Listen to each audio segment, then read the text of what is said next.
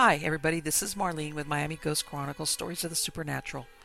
And I hope you enjoy this new show, whether you're viewing it on the internet or listening to a podcast version of the episode.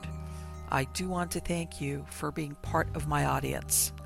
You can also find links to videos or podcasts on MiamiGhostChronicles.com, as well as where you can submit your story about any eerie experiences you've had, which I would love to hear about. Just go to the Submit Your Story tab. Please subscribe to our channel so that you receive notification of when we release a new show. And find us on Facebook, Twitter, and Instagram. This is where I usually live stream and where I give you a behind the scenes look at locations where new episodes are being filmed at. I also tell you about all the interesting guests that will be appearing soon on Stories of the Supernatural. I hope you enjoy the show, and I think you are all wonderful. Hi guys, it's Marlene from Miami Ghost Chronicles, and no, the audio is not off track. It's just that for some reason, on this fantastic interview that I did with Patrick Orozco, my audio did not come out. Luckily, I did. So what I'm going to do is I'm just going to fill in with what I know I said. But anyway, here on this introduction, okay, I do talk about the guest that I have, which his name is Patrick Henry Orozco. And he is an author. He is made films, and he's a solo ghost hunter. And he had his first ghost experience when he was just 5 years old. Okay, plus he's into exploring. And he says back in the 2000s, with the advent of the ghost hunting TV shows, is when he really got into going to some of these places to do investigations. He's been writing, including movie scripts.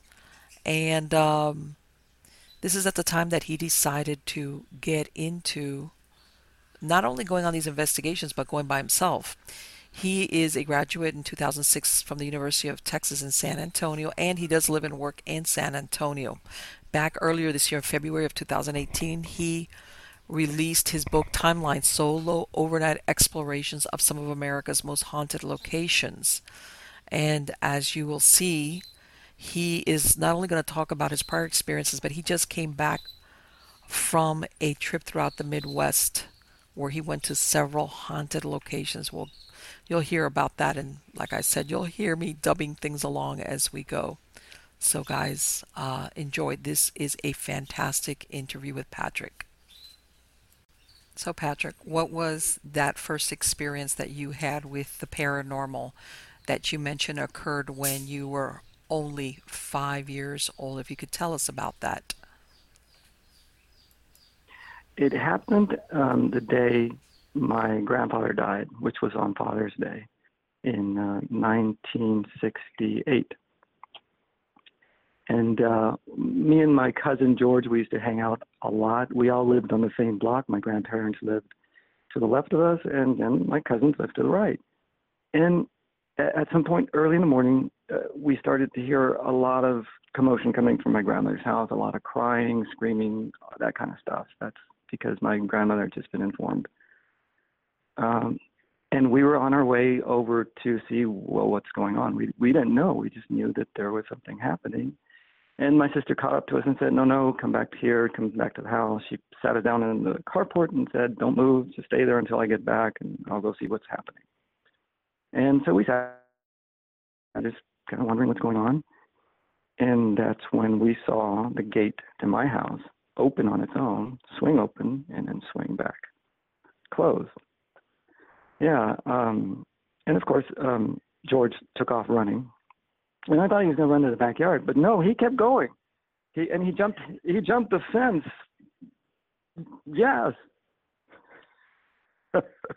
He left me there. He fell over the fence. He ran into his house. And I'm in the backyard by myself. And I kind of trying to figure out what is going on. And yeah, I mean, it was frightening because I thought that doesn't happen, and we knew, that's not supposed to happen. Gates don't open on their own and close on their own. So that was my first experience with the paranormal. so funny. I think that that is so funny because, as I say, people that I've interviewed when they're a child and they have those experiences, they do one of two things. Either they engage in it like you did, or they do like your cousin. They bolt out of Mm. there and they never, Yeah. ever, ever want to have anything whatsoever to do with the paranormal again. And so tell me what happened after this experience. Like you said, that you were aware that this is, even at that age, that this was not normal. What happened after that? Did you have any other experiences with the paranormal?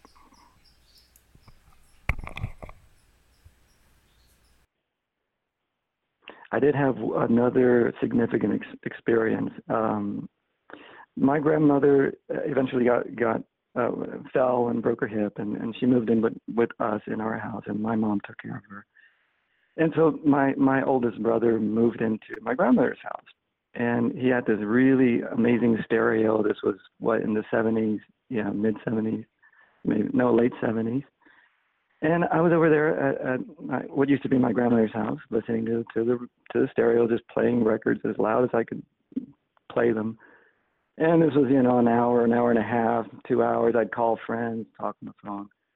And at the end of the evening, all my brother wanted me to make sure is that all the doors were locked. And I turned off all the lights. So I was going through that routine, turning everything off. The house was pitch black. I was about to leave the front door when I hear this very loud, audible sigh. I mean, practically in my face. And that really, really freaked me out. I mean, I was a kid, I was like 16, 17, something like that. And I ran to the street. I locked the door, ran to the street, and went back home immediately. And as I walked into my house, obviously they could see it on my face. They could see I was probably white as a sheet. And they said, "What the hell happened? What's wrong with you?" And I told them what happened. And everybody kind of just took it in stride, like, "Oh, it's probably your grandfather.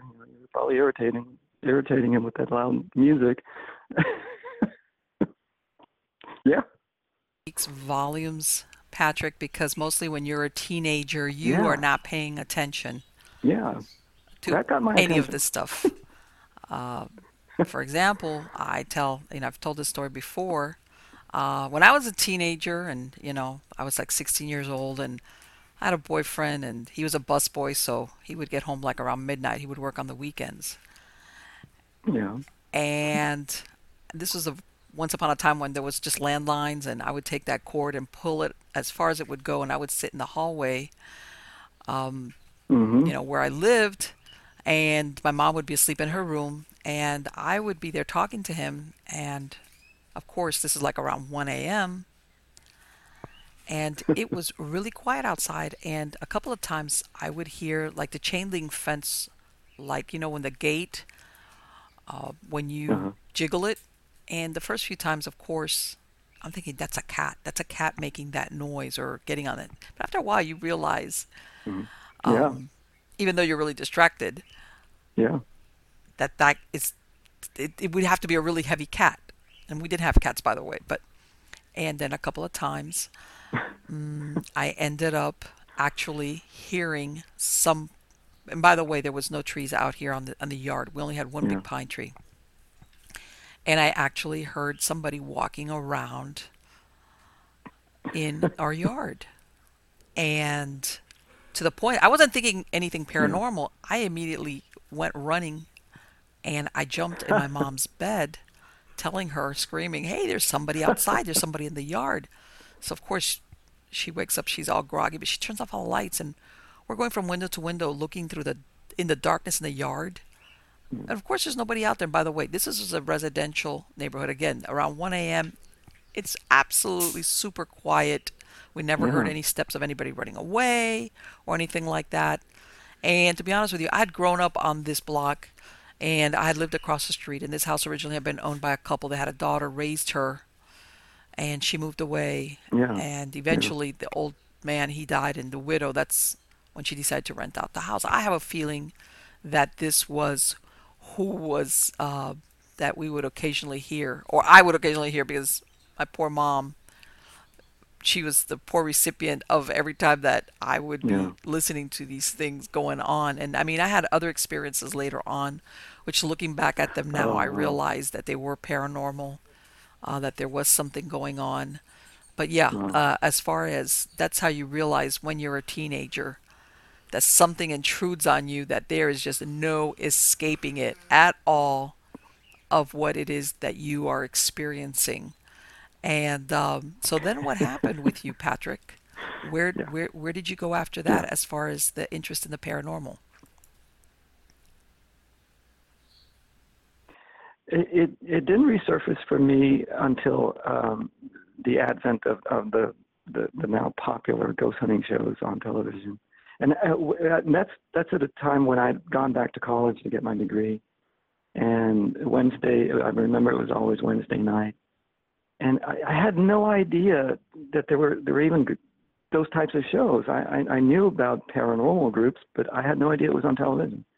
So I got really interested in it. It was fun to watch, and I started to all those experiences that I had before, the interest started to get peaked again for me. And I wonder if I could do that alone.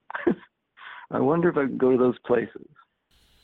You know that you were very brave to do that because not everybody does this solo. Or very dumb. So here you are, Patrick.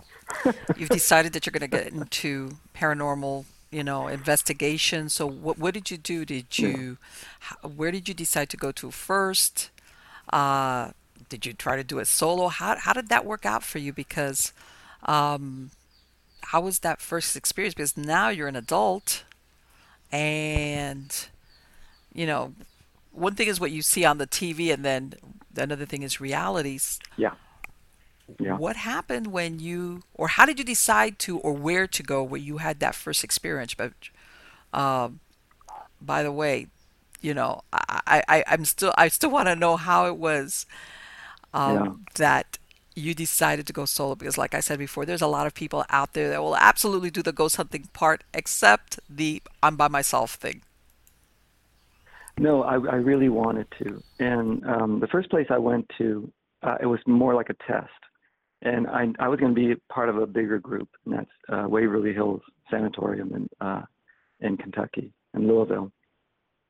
And that's kind of where I tested it out because even though I was in a group, it was only a group of about 11 or 12 people, and they had all kind of come together.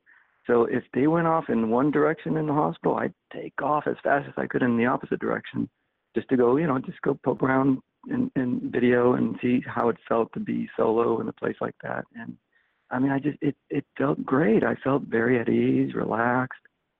And I thought, yeah, I think I can do this. I think I can go to these places solo. And and what really cemented it for me was when I did have to be with the group. They were very loud and talkative, and they were just snapping, flashing pictures and flashlights. And I just thought, yeah, groups are not for me. You know what? I perfectly understand because I have had that group experience where sometimes you Yeah, do need the body count if you're doing an extensive investigation, but at the yes, same time, it can be very distracting. And I have yes, done both. I've gone to locations by myself, and yeah, you might not be able to have as much equipment, but you are able to pick up a lot more. yeah, And yeah, it basically, is. using, I think, one of the best equipment we have, which is our bodies. Uh, if you know how to tune in Yeah. and you are aware of what's going on, and then what happened? I had great experiences. One of the most memorable experiences there was with the shadow people, and that's what that place is known for. It's known for its shadow activity, and which I did find. And I had a really interesting experience on the fourth floor, right outside of the surgical units, where I had an experience with a very large black entity, I guess I can call it, because I was looking down the hallway and I'd started to see some shadow activity. And it's very, very fast. Sometimes you almost question it. You're almost not sure if you actually saw what you saw. But this one was unmistakable because I was looking down the hallway and it was a full moon. There was moonlight coming in on both sides of the hallway through the open doorways. And suddenly the hallway started to get a lot darker, and it was approaching me. It was getting closer and closer to me. Every time it got closer, it would block out the light from coming into the windows, the moonlight, yeah. And it got up to about 10 feet from me, and then it stopped. And I thought, what is this? So I walked toward it, and it backs away from me really fast. And I thought, okay, the most logical thing I thought, well, there must be clouds, and the clouds must have blocked out the moonlight. So I went out to the balcony, and Waverly Hills is known for their balconies because that's where they would put their patients. They roll them out into the fresh air. And I look up in the sky, and there's not a single cloud in the sky. Well, there goes that theory of the moonlight. Yeah, so I thought, okay, well, I went back and I sat down again at the end of the hallway, and it starts to happen again in the exact same way. It's this darkness that keeps getting closer and closer to me. I stand up, it stops, I walk toward it, and it backs away from me again really fast. I'm thinking, what? It's reacting to me. Yeah, exactly. I did feel that there was some sentience there. There was some intelligence, and it's interesting that it did back away from me. So I thought, okay, let's see if I can make this happen one more time. But unfortunately, that's when I started to see flashes and flashlights coming my way, and the group was finally catching up to me, and I had to abandon my sweet spot there. So Sadly. Patrick, here you are. You did that test, which Yeah. is so interesting. So you realized I can be out here by myself, and I'm not going to panic, and bolt out the front door. As a matter of fact, it sounds like you were really comfortable, and I totally understand what you were Yeah. saying as far Yeah. as that it can be distracting, Yeah. especially if you're in a group that's not really It was. Yeah. professional or quiet, or they just don't understand. And So I yeah. think this was a great experience. As far as testing, Yeah. Yeah. Yeah. what It's a great place. It's an awesome, what awesome you place. wanted to do when you were doing Um, investigations. yeah. You Hmm. passed that litmus test, which, by the way, a lot of people don't bother to do. So, and I know that this place is intense. That was it. When I saw them coming up the hallway there with their flashlights, and I saw flash pictures, and I thought, oh, you just ruined this for me. That's when I realized, yeah, I'm gonna have to do this alone, solo. Uh, so yeah, I came back home and started researching, looking at locations that were affordable and accessible to me. And the following year, I went to 5 additional locations, 4 on the East Coast and 1 here in Texas. So, Patrick, on these places that you went to, what type of experiences did you have? Because, like I say, a supernatural is not an on-demand thing, and sometimes things do happen. You're there at the right time, and then other times you go and nothing happens, or it's very low key. Everywhere I went, I had something happen, something significant happen. The least activity was on the battleship USS North Carolina. It turned out to be fairly quiet. I had only one brief little shadow experience, but it was out of the corner of my eye. Like I barely caught it, so I kind of had to throw that one out because I didn't see it, you know, in front of me. Yeah. But yeah, every place had something significant happened. One of the noisiest places, it's a toss up between Fort Mifflin and West Virginia State Penitentiary. Fort Mifflin in the Commandant's. Are you talking about Moundsville Prison? It is Moundsville, yes. Yeah, yeah, Yes, I yeah. had a That's an awesome chance place. to also go to Moundsville a couple of years ago, and you realize you don't quite capture the atmosphere when you see it on the TV. It's not until you go there that you realize how, first of all, how small the cells were, what kind of life it was. From what I understand, they had minimal staff there, and Mm, I believe there was yeah, also that area yeah. downstairs. I believe it was called the Sugar Shack, which is the guards wouldn't even go down there. So a lot of tragic and horrible things happened. And I Yes, he was. believe Yeah, also that at one point, Manson was from that area. yeah, Yeah. and he put in a request that he wanted to be transferred over to Moundsville in order to be close to his family. And of course, Yeah. from what I understand, they turned him down because no warden wanted to put up with the problems that came, like housing somebody like Manson. Yeah. Yeah, and they also have on display the Sparky, Old the Sparky, I think. electric chair, I think it was. Yeah, Yeah. even though it's behind a Yeah. case, And that really put out some vibes. yeah, the funny thing about the Manson story, and I don't know if this is true or not. The gal who gave me the tour that night was was like a cousin or kind of related to Manson himself, and I thought, wow, yeah. But yeah, because he is from that area. Yeah. Yeah, a lot of people don't realize the notoriety and the headaches that come that if you have an inmate like Charlie Yeah. Manson, Yeah. what that means. And if they were already short on personnel, having to put in the extra manpower to look over Charlie Manson. But he seems to have done well because the prison system took Hmm. pretty decent Yeah. care of him. I mean, Yeah. I believe he passed away not too long ago, and he was a pretty old guy. And it makes you wonder, Patrick, where is he now, huh? A few months ago. So yeah, he might be there now. You're right. He could be there. Yeah. I mean, think about it. This is close to home, even though for somebody usually that spent as much time in prison as he did, Yeah. prison is home, but it's like, well, maybe this is the prison closest to home. But yeah, there was a lot of dark things that went on there. That prison, it had its, you know, when I Yeah. went, it was a very small group, and I was just with my husband. It was like a kind of an impromptu stop by.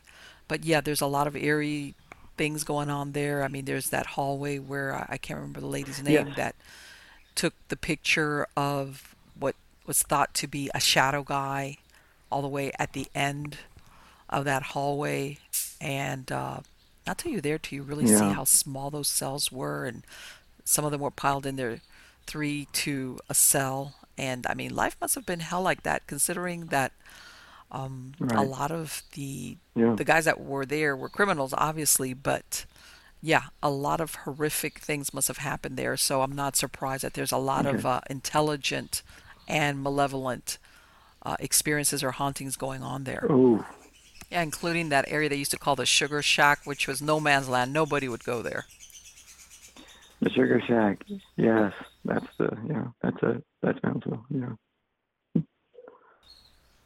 So Patrick, the feeling I got, even though I didn't take, any type of recording equipment with me at that time, was that obviously besides the things that are known, I'm sure there's horrific things that happen there that are unknown, and like a lot of these prisons, that there's intelligent and Yeah. maleficent entities there, besides the residual stuff.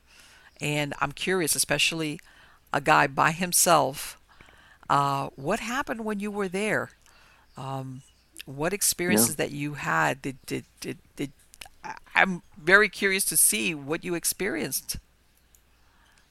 Well, that's a funny thing is that this was the one place I thought I would feel that negative energy, that I would feel the most amount of dread, and it was the opposite for me. I was super relaxed. It was really fun to be there.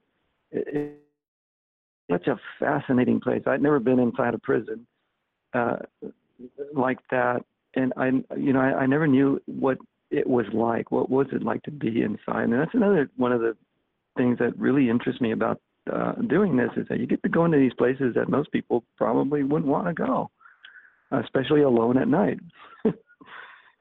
So yeah, the only place that's I felt a little bit of dread was in the hole, uh, and and I also had a lot of bats in there with me, so it was. At one point, there were so many bats. I just finally had to just abandon the place because yeah, there were just tons of bats in there.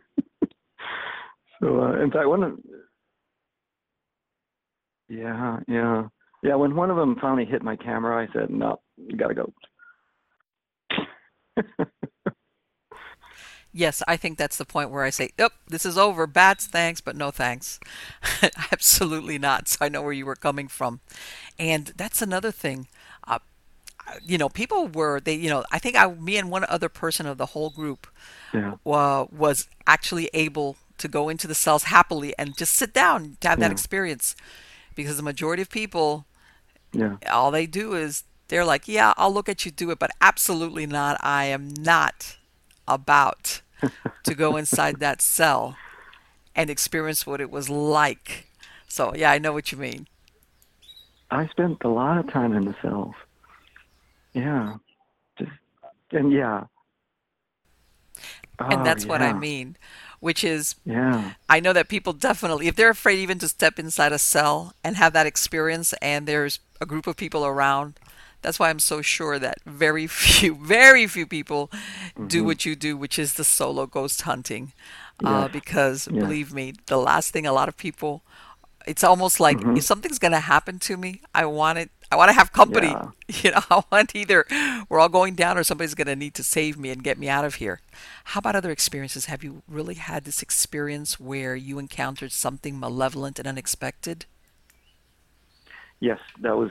In fact, that was just last year, and it was close by. I was at Yoakum, the old Yoakum Community Hospital in Yoakum, Texas, and I had actually been in there a month before with a group. I had been invited to go with a group to spend some time with them, and but then they let me go in alone, and that's where I started doing some sensory deprivation kind of stuff, experiments.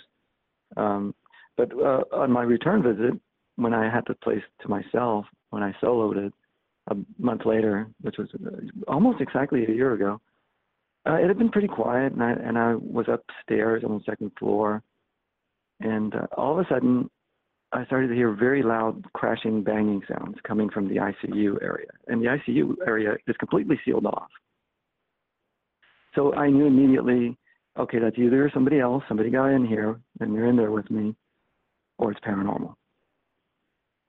So I go into ICU, and it was the sounds were so loud that they peaked my audio levels on all my devices. They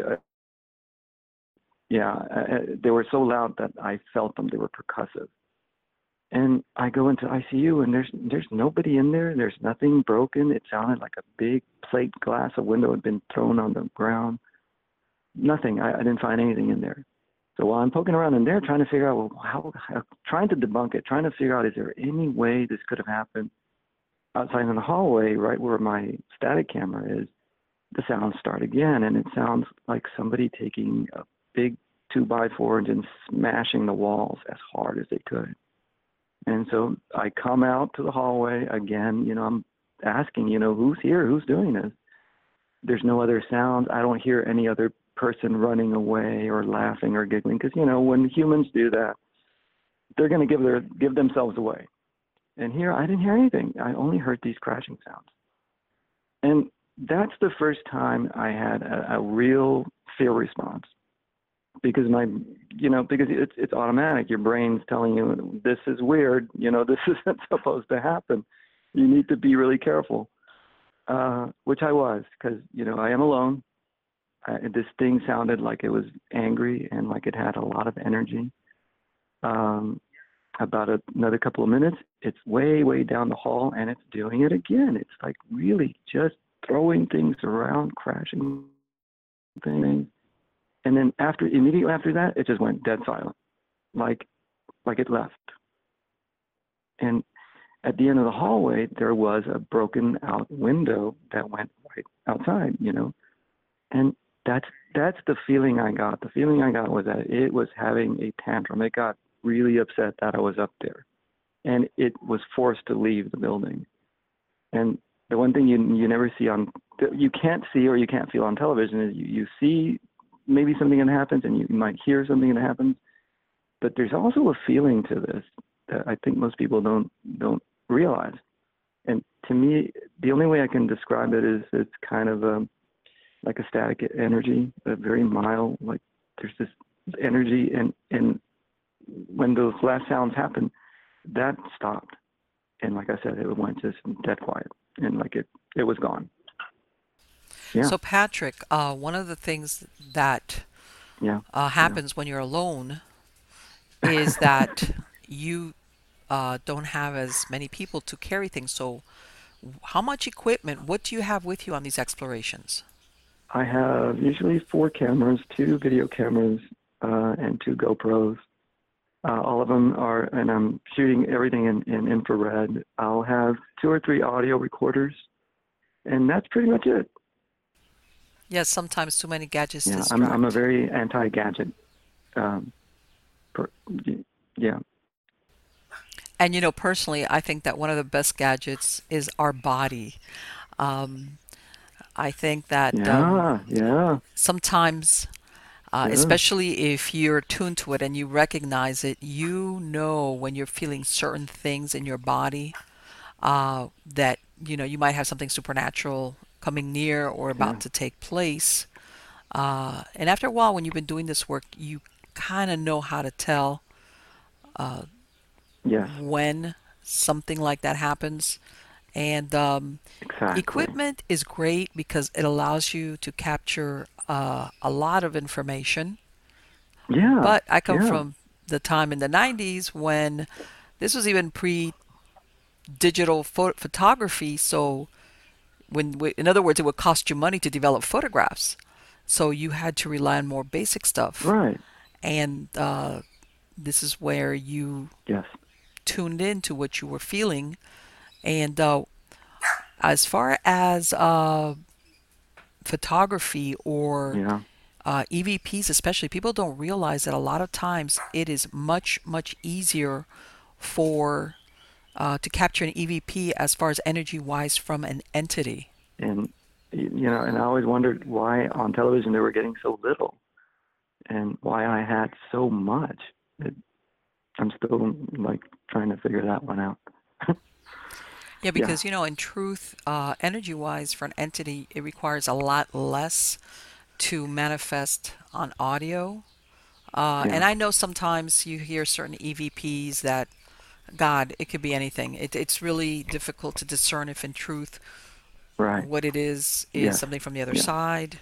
Other yeah, times it's very clear that you're actually catching mm, an entire a phrase or words that are intelligent and otherwise, especially if you've been asking right. questions along the way, or if, for example, Yeah, what you're getting is a name, which is also very interesting, and that in some yeah, cases, not all the time, you know, it allows you to even go back and possibly validate, depending on where you're at, either from newspapers or if it's the location. yes, Let's say where the patient records. But sometimes, if you're lucky, that's very slim, yeah, yeah. but it does show some type Oh, yeah, of yeah. All the time. intelligence when you get those Yeah, kind of EVPs, which are much more common. And another thing that people don't realize also is that when you go out there, it's very time consuming to go through all this yeah, evidence, whether it's just audio or video, because it's just not watching it. It's that you have to look very, very closely to see if you capture something that might be off in a quarter or a shadow. What's your experience with this, Patrick? I almost never listen to anything on site, um, because I again it's kind of distraction. It kind of throws me off. I prefer to just kind of come home and slowly take my time analyzing audio and video. Uh, but yeah, there was only one place I went to that I didn't get a single thing, and that was here in Texas in Goliad at the old fort in Presidio de la Bahia. I didn't get anything. I mean, nothing. Yeah, like they were on vacation or something that night. Yep, that's one of my favorite Yeah, sayings, Patrick, that the supernatural is not an and yeah, demand thing. That yeah, doesn't mean sometimes that there's nothing there. Sometimes there is nothing there. And other times, the timing is just not yeah. right for whatever reason. Right. Sometimes I've heard Yeah, of certain hauntings that are tied into certain anniversaries or even seasonal or under certain weather conditions. yeah, And if your timing is not what it should be, you just are not able to capture stuff. Other Yeah. times, if you have somebody that's sensitive, sometimes that you see an uptick uh, in interaction, as in just more activity witnessed. Yeah. And also, Patrick, what about bringing anybody home with you? Have you had any experiences along those lines? Yes. And I suspect it was from Waverly because I first edited that video in 2012, and I made a short little movie that I just passed around to my family and friends. And a little bit later, when I did the five additional locations, I decided to put it in the series. And I needed to re-edit it. And I was already living in the place I live now. And when I started working on that video, when I opened those files the very first time, it's when sounds I had never heard before, loud clicking sounds, rustling sound, knocking sounds, all coming from the closet near the bathroom. I would hear the shower curtain rustling. And I thought, what the, and there were sounds that I've never heard before and I've never heard since. Once I finished re-editing the Waverly Hills video, it stopped completely. Yeah, yeah, really weird. And then here's a story I've never told anyone. This was in 2012. I was living with my sister out of necessity.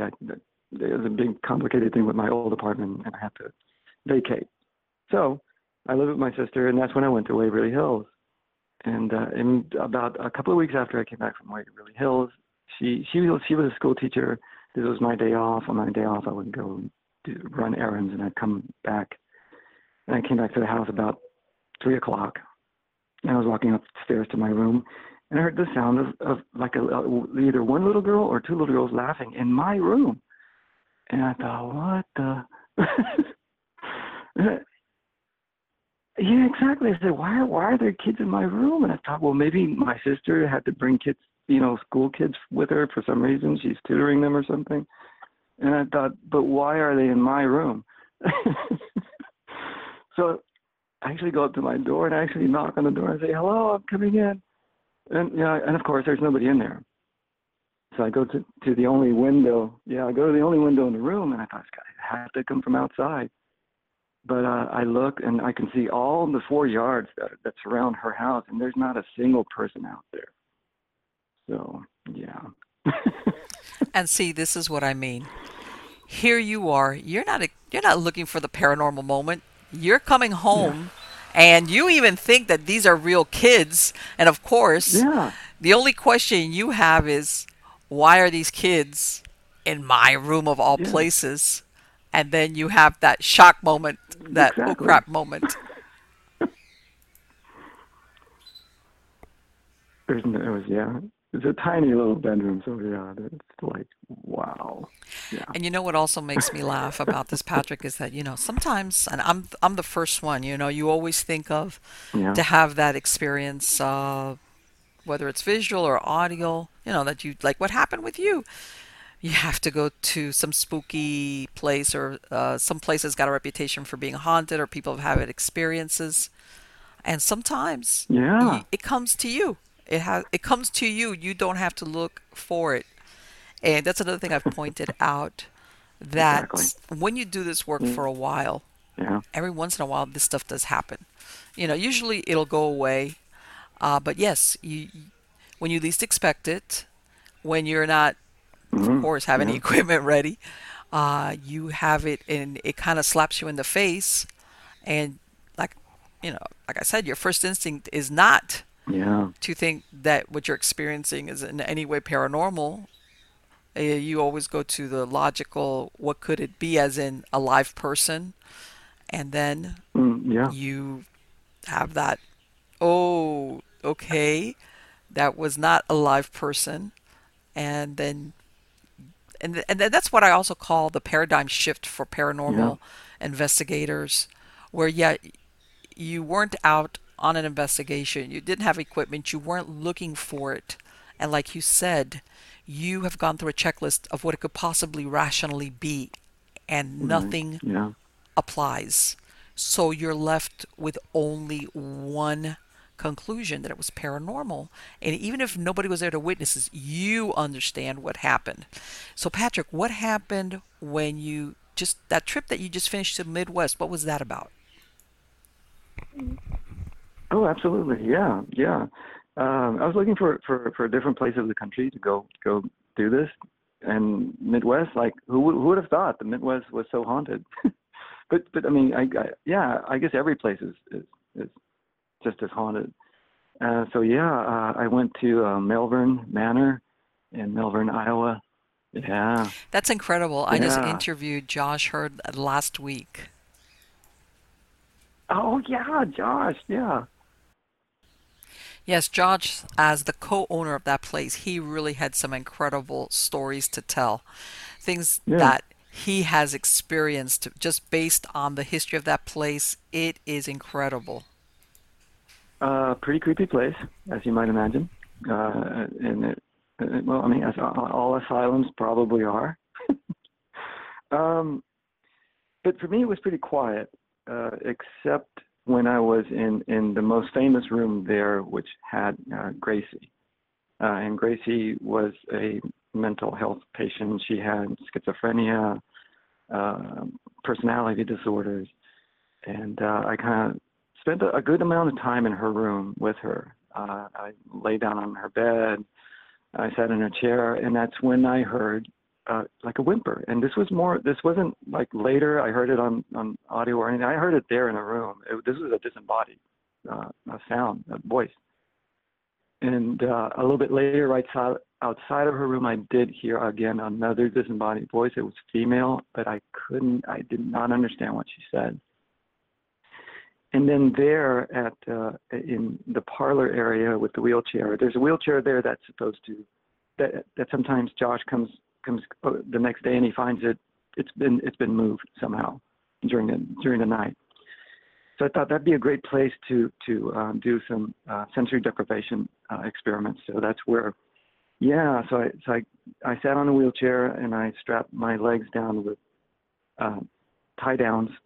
Uh, and then I blindfold myself, and then I strap down my arm to the wheelchair, so that way there's no way I can escape.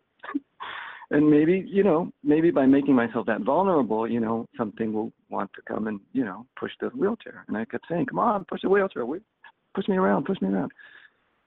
And the only thing that happened, and I was wearing shorts, is that I felt something kind of like tickling my right knee, and it persisted. Yeah, and then I thought, okay, well, I guess you got something for knees. And I said, well, can you do more than that? Can you do more than that? And that's when my knee got super, super cold. And it was just my right knee right there. It just got really cold. But that's unfortunately I didn't get pushed on the wheelchair, which is what I really wanted to happen. I Um, mean, Melbourne Manor, it has quite a history, but especially during when it was still like a home for people with disabilities, yeah, the thing is, and I discussed it with Josh, where a lot of people yeah, considered this place home. This is where they lived for like many, many, many yeah, years. So, of course, things happen there. yeah, yeah, yeah. And a lot of people, yeah, yeah, a lot of people. Also, when it was a hotel, it was originally a hotel, and a lot, sometimes die. Um, yeah, Yes, that place has been around long enough that a lot of things yeah, have happened there. yeah. But yeah, it's a great place. It's an awesome, awesome place. And yeah, that was the thing. As its incarnation as a hotel, it was like the one hotel in this small town.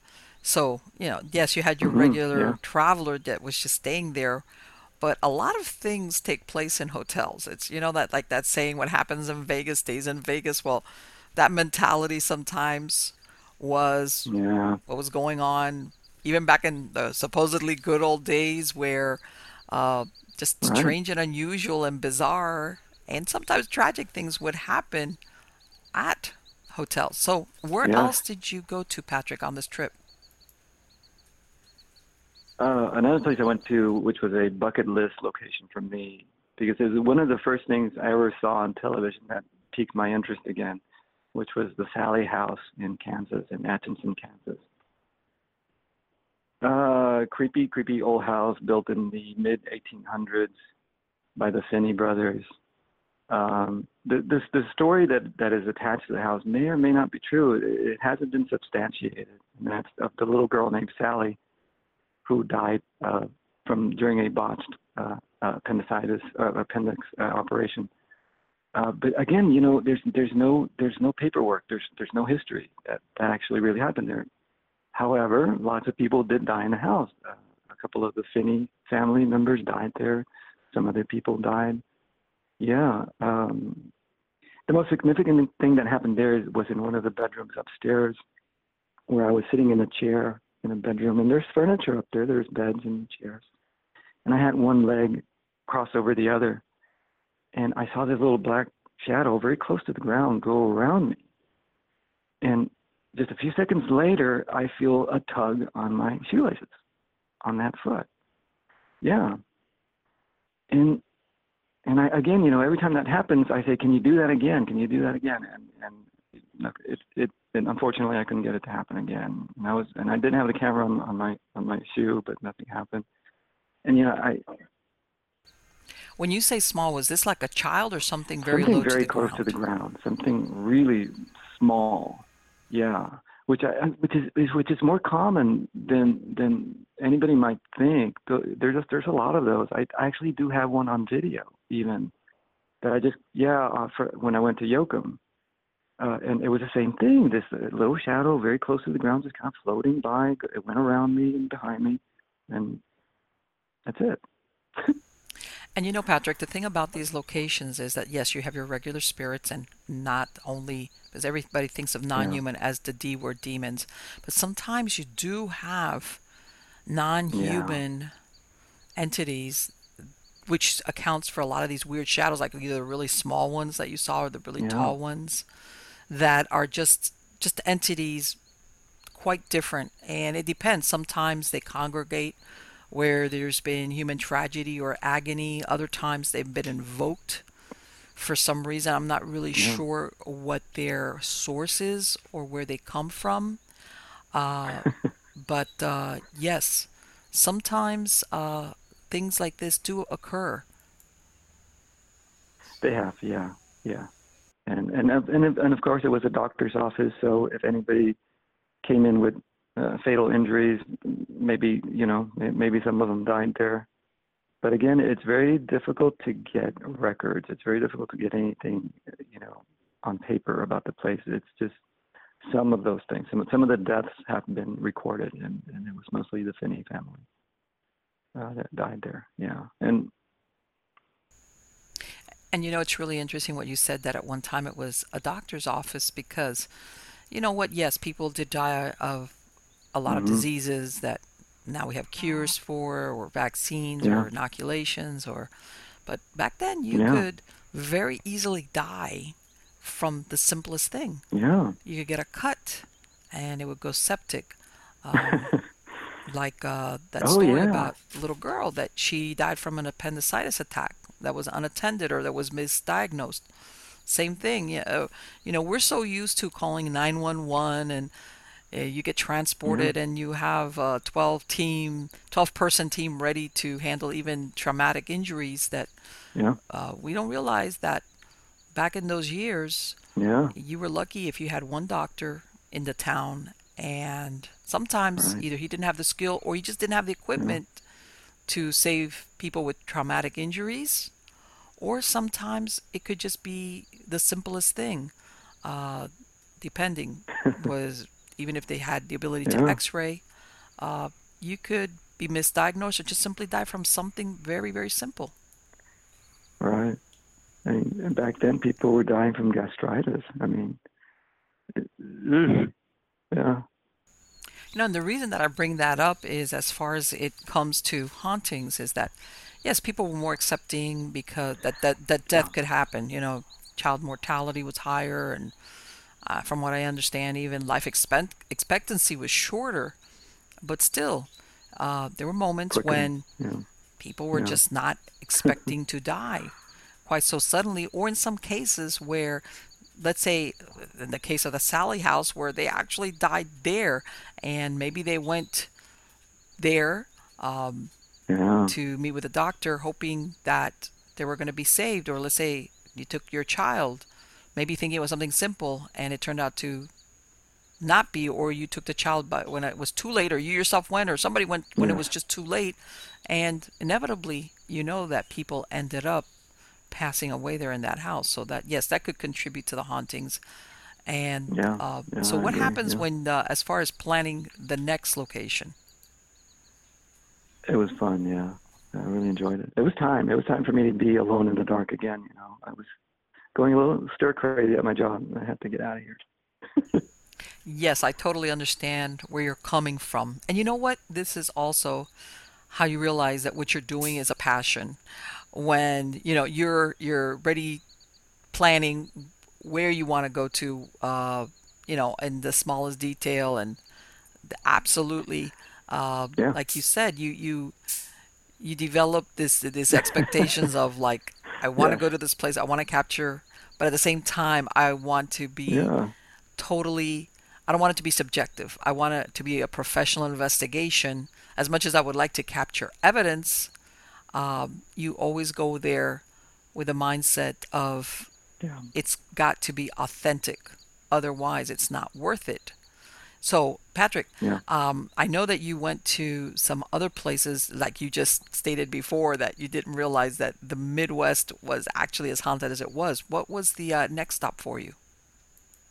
Um, I'm going to say the last place I went to in the Midwest on my Midwest jaunt was the Villisca Axe Murder House, and this one turned out to be,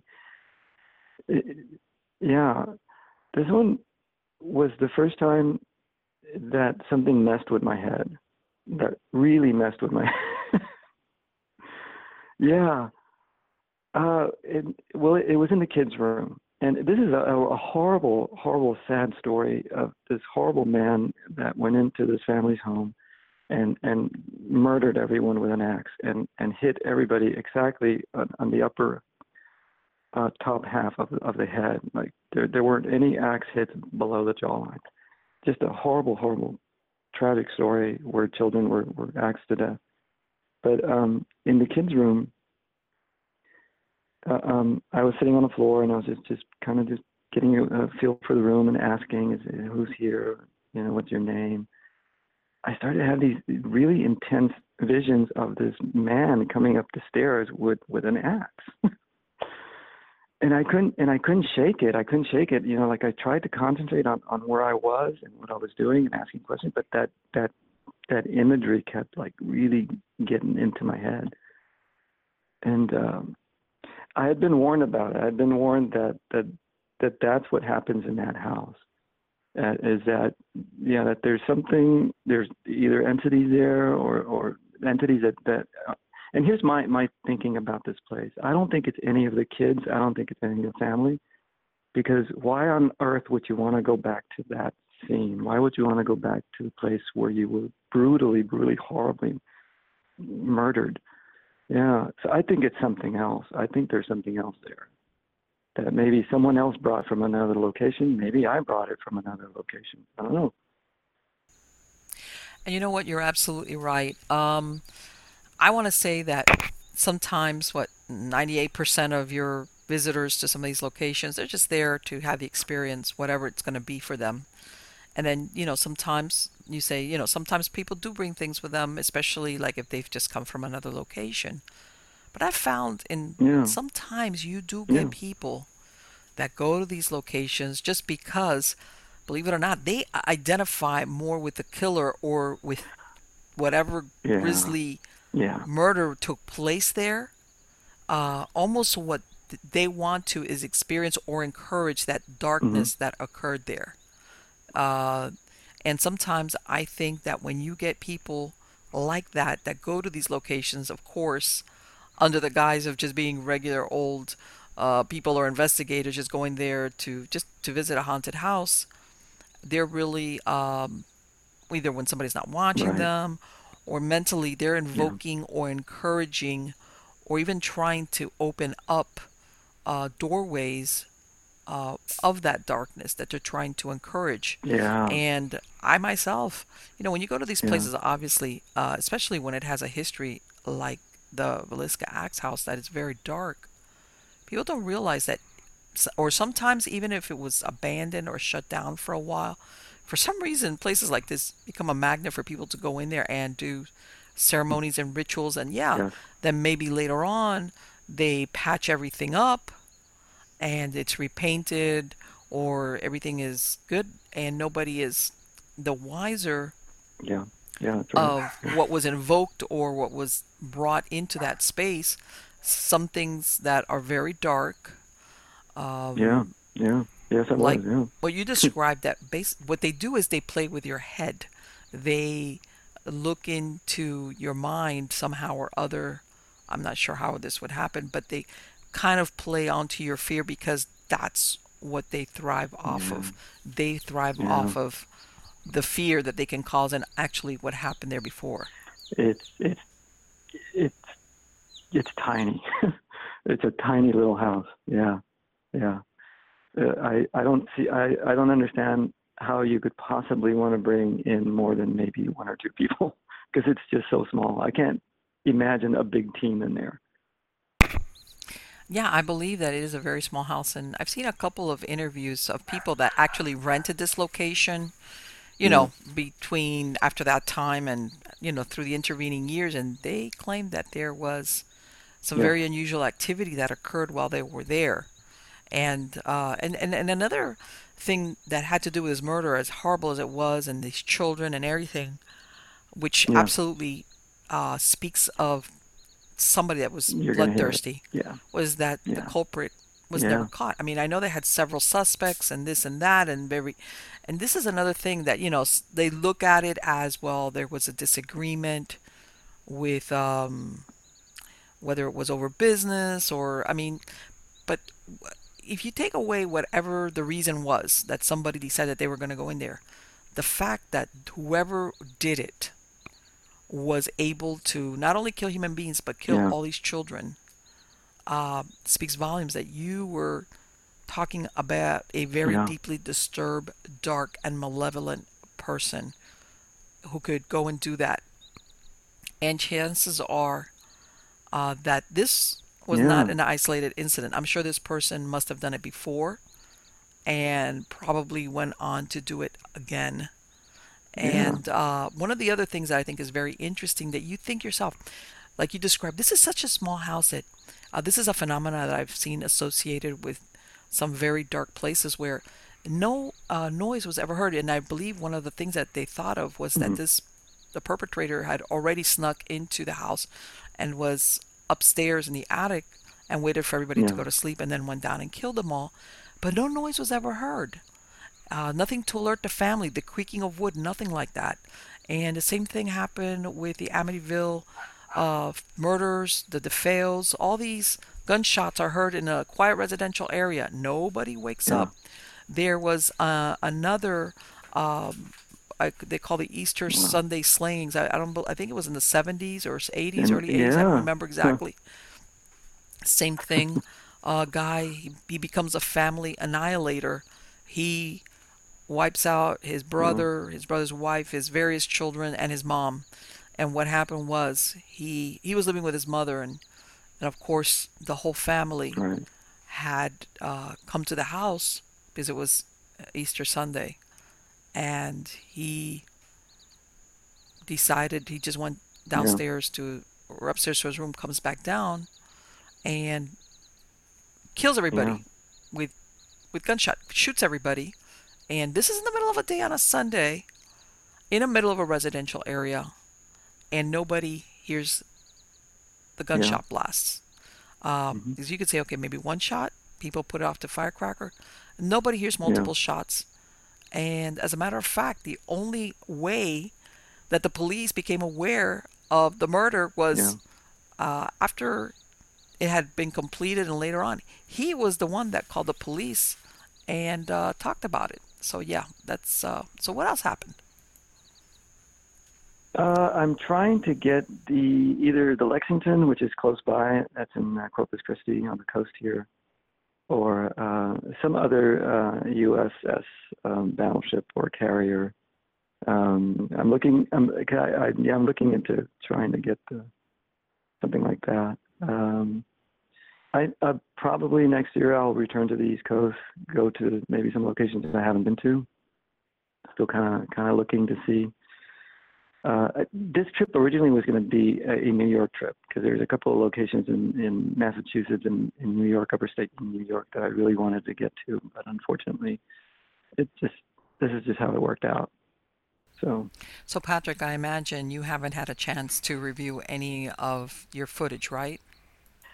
unfortunately, no. It was, yeah. I took a lot more video than I usually do. So I literally just stopped unloading or uploading video just 2 nights ago. So it took a long time. Yeah, yeah. But no, I haven't had a chance to look at anything. So, Patrick, what are you going to do now? Are you going to put together some type of documentary? How are you going to weave this Yeah. together? As far Um, as to, I guess, what go through the highlights of the evidence you captured. What are you going to do? Because I'm sure you captured a lot of interesting stuff. yeah. Well, I do actually. I did do a web series for the 6 locations that I went to in 2013, 20 to 2015. Yeah, and and I've got a website, www.timelineshow.com. That's 2 S's, Timelines Show, and all the videos are there. Yeah, yeah. Okay, so I guess what you're not going to do them per se a series like what you did previously. So what are you going to do with this material? It is. I'm not going to do a series, no, but I'm going to I'm thinking about doing just a whole the whole documentary about all the locations, all in just one little short movie. Yeah. Yes, and I totally understand that even before you get into production, you have to sit there and review it. And unlike some other places which have got boatloads of people to review Oh yeah. both audio and video, Yeah. when you are by yourself, it can be really time consuming to Yes. not only review it, but Yeah. then pull out what you want. About how long do you think it'll be? Yeah. It's going to take me probably about a year to go through all this stuff. Yeah. It's a lot. Patrick, I take it, what are you already planning your next trip, the next locations that you're going to go Mm. to? Because I know that for you, Yes. um, Yeah. Yeah. Looking forward this to it. is, I know there's a lot of planning that's involved with it. Where are you going to next? It depends. The locations I went to this time, just a couple of weeks ago, were so close by that I based out of for 2 locations I based out of Omaha, and then for the last location I was in Kansas.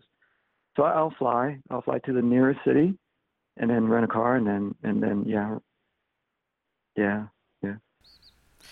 And, I also wanted to know, because especially on the car trips, have you ever had any hitchhikers, somebody that wants to come along and keep you company? I yeah. I went to the USS North Carolina. I got this EVP of this male who, when I said, "Can you tell me your name?" and the response was Four Eyes, and I wear glasses. Yeah, I wear, I'm short-sighted. I'm nearsighted. So, and I'm pretty sure he was referring to me. I think he was making fun of me. And here's the funny thing: is that a couple of nights later, I'm at Fort Mifflin, and I'm asking the same thing. I'm in the commandant's quarters, and it's hard to hear it, but there's a voice again that says, "Hi, Four Eyes." So, and that there is yeah, there's a story of this very mischievous spirit that's on that USS battleship, the North Carolina, that will get in your car if you don't, and try to spook you. That's one of the things, Patrick, that uh, I was always cautious about that because that's another thing. When you do this type of work, Yeah, there's yeah, something yeah. that's Oh, attractive about you when it comes to hitchhiker ghosts. And, not all of them are bound to yeah, locations. Some of them are free floating. And if you're either sensitive or, of course, trying to communicate with them, they take it as an open yeah, invitation and they want to hang out with you. yeah. Plus, a lot of them, Oh, yeah. they still have the personalities they had when they were alive, whether they were a prankster or just jerks or what, they just, or they're trying, like what this one was calling you Four Eyes. Yeah, they still retain those qualities, those personality qualities. So, do you think you're going to be taking Yeah. anybody with you on your next trip? Probably not. And I'm just kidding because I know that you really enjoy this solo endeavor, That's which right. personally Yeah, yeah, I think is super admirable. Because in truth, I know because of so many years I've done this that there's very, yeah. very few paranormal investigators. I'm not even going into regular people. Very few investigators that will go out there and do what you do. And where can people go to find out more about you? Yeah, it's www.timelinesshow.com. That's timelines show, two S's. And yeah, there's pictures, there's videos, and you can find out how to get my book on Amazon. Patrick, I want to thank you so very much for the time you spent here. You have been wonderful. You too. Thank you, Marlene. I appreciate it. Bye bye. So, what did you guys think? I always ask you the same thing. I thought it was a terrific interview. Plus, I am not kidding you. There's I think I could count on one hand the amount of people that will do what he does. Okay, I've gone into places by myself, but in truth, I always have a lookout. I mean, I've gone in groups, but I always have a lookout because it's just safer. And especially if you go into some of these places, not like a location where there's a manager or somebody. I'm talking about, sometimes you go on to like an urban exploration kind of location that gets reputation. And the reason why I say this is that sometimes you have to really be careful. Number one, because you could run into a live person that is there and is not supposed to be there. And sometimes the more remote the place is, the more attractive it is. Mostly because, for example, maybe the police don't even go out there. So going out there to one of these locations, you could run into more than one person that you really don't want to run into. Uh, or if you have an accident that happens, a lot of these locations, they're not safe. They've got rotted wood, rotted flooring. A million things can happen, and if you're by yourself, you might need somebody to call for help, or you need an emergency, somebody to get you out of there. So again, as far as when you're going to some of these places, absolutely, you have to take care of yourself. You know, you want to interact with the dead, not become one of them before it's your time. And you know what? I've run across several stories of investigators and legend trippers going on to places uh, and ending up getting killed because they either took falls that were pretty high up, things happened and they just didn't expect it, they didn't do the research, and they ended up dead. And that's not really what you want. That's not really what this is about. The idea is to have a good time, but always to be safe.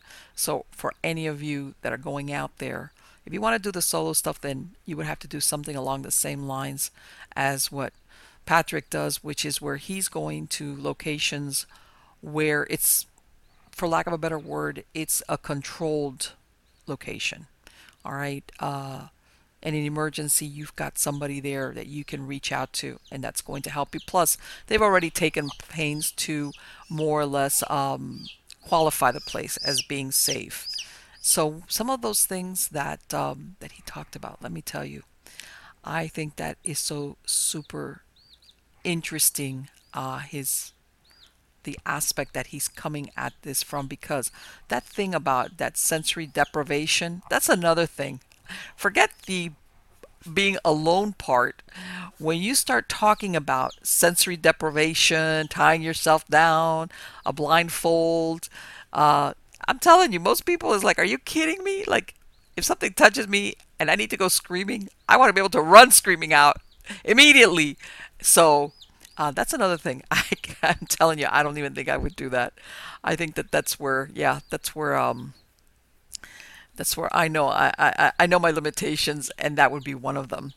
Uh, I, it's like I know there's people out there that they want to have that ultimate rush moment of with the supernatural, but you know what? I don't think I could even go that far. But anyway, guys, I really hope you enjoyed this show. Um, Absolutely, make sure to go on Patrick's website and check out his videos, his books, all the things that he's got. Maybe he does post things about the places that he's going to be going to. That would be super interesting.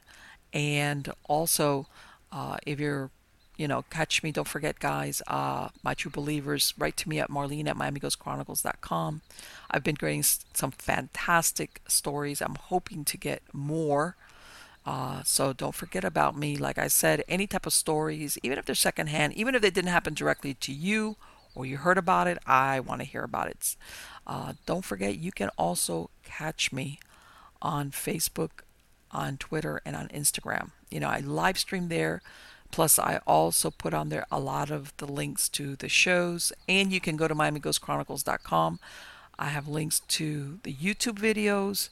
I also have links to MP3 files if you want to download the podcast version of the show. Plus, there are also links to the podcast platforms where you can also download the show in case you have one of these that you absolutely love, such as iTunes, iHeartRadio, Spreaker, Mixcloud. You can find me on all of those, and all you have to do is go to MiamiGhostChronicles.com, and on that face page, you're going to find the link directly to those locations. So, guys, again, I want to thank you for joining me. I have a lot of fantastic guests coming on. I'm already working on season 5 of Stories of the Supernatural. And like I said, I've got some interesting, fantastic guests. I'm also going to be putting together every once in a while a show with different ghost stories, because a lot of people are asking me that they want to hear stories about some of these locations. So I am going to put together some shows where it's not necessarily an interview, but I'm going to put together what are the best ghost stories about certain locations, with a little bit of history. And, some of them, some urban myths thrown in there into the mix, because, like everything, a lot of these urban myths, sometimes you hear them and on the face of them, they sound really fantastical. But there's always a good chance that there is a kernel of truth in there. And I'm also going to dig up, that I love research. And a lot of these places, when you do the research, you uncover some very disturbing stories, much more disturbing actually than the urban myths about things that happen there. So I'm going to put some shows together along those lines. Some of the well-known stories, news stories, ghost stories, urban myths, experiences that people have told me about, because that's another thing when you do this work. You get a lot of people that come up to you and tell you some really super interesting story about some locations that you just don't find in any of the text, any of the books that you read about, because it's just a moment that happens where somebody tells you a story, and a lot of the times the person telling you the story starts it off with, "I've never told this to anybody before," so that 9 times out of 10 you are going to hear something super interesting and believable. Because the reason that people don't say anything to anybody is because they are afraid of getting laughed at or being thought crazy. And they've walked around with this fantastic story about either one experience or several experiences that when they come across somebody that does the paranormal and that they feel pretty sure is not going to laugh at them or tell them that they're crazy, then they sometimes have the most fabulous and super interesting stories. And that's what I'm hoping I am going to bring. So again, guys, thank you so much for being part of my audience and for sharing this time with me. Again, go to miamighostchronicles.com and you can see links to all the shows, all the new seasons, everything that's up and coming, or catch us on Facebook, Twitter, and Instagram. And don't forget, my true believers, to reach out to me with your story. Take care, guys.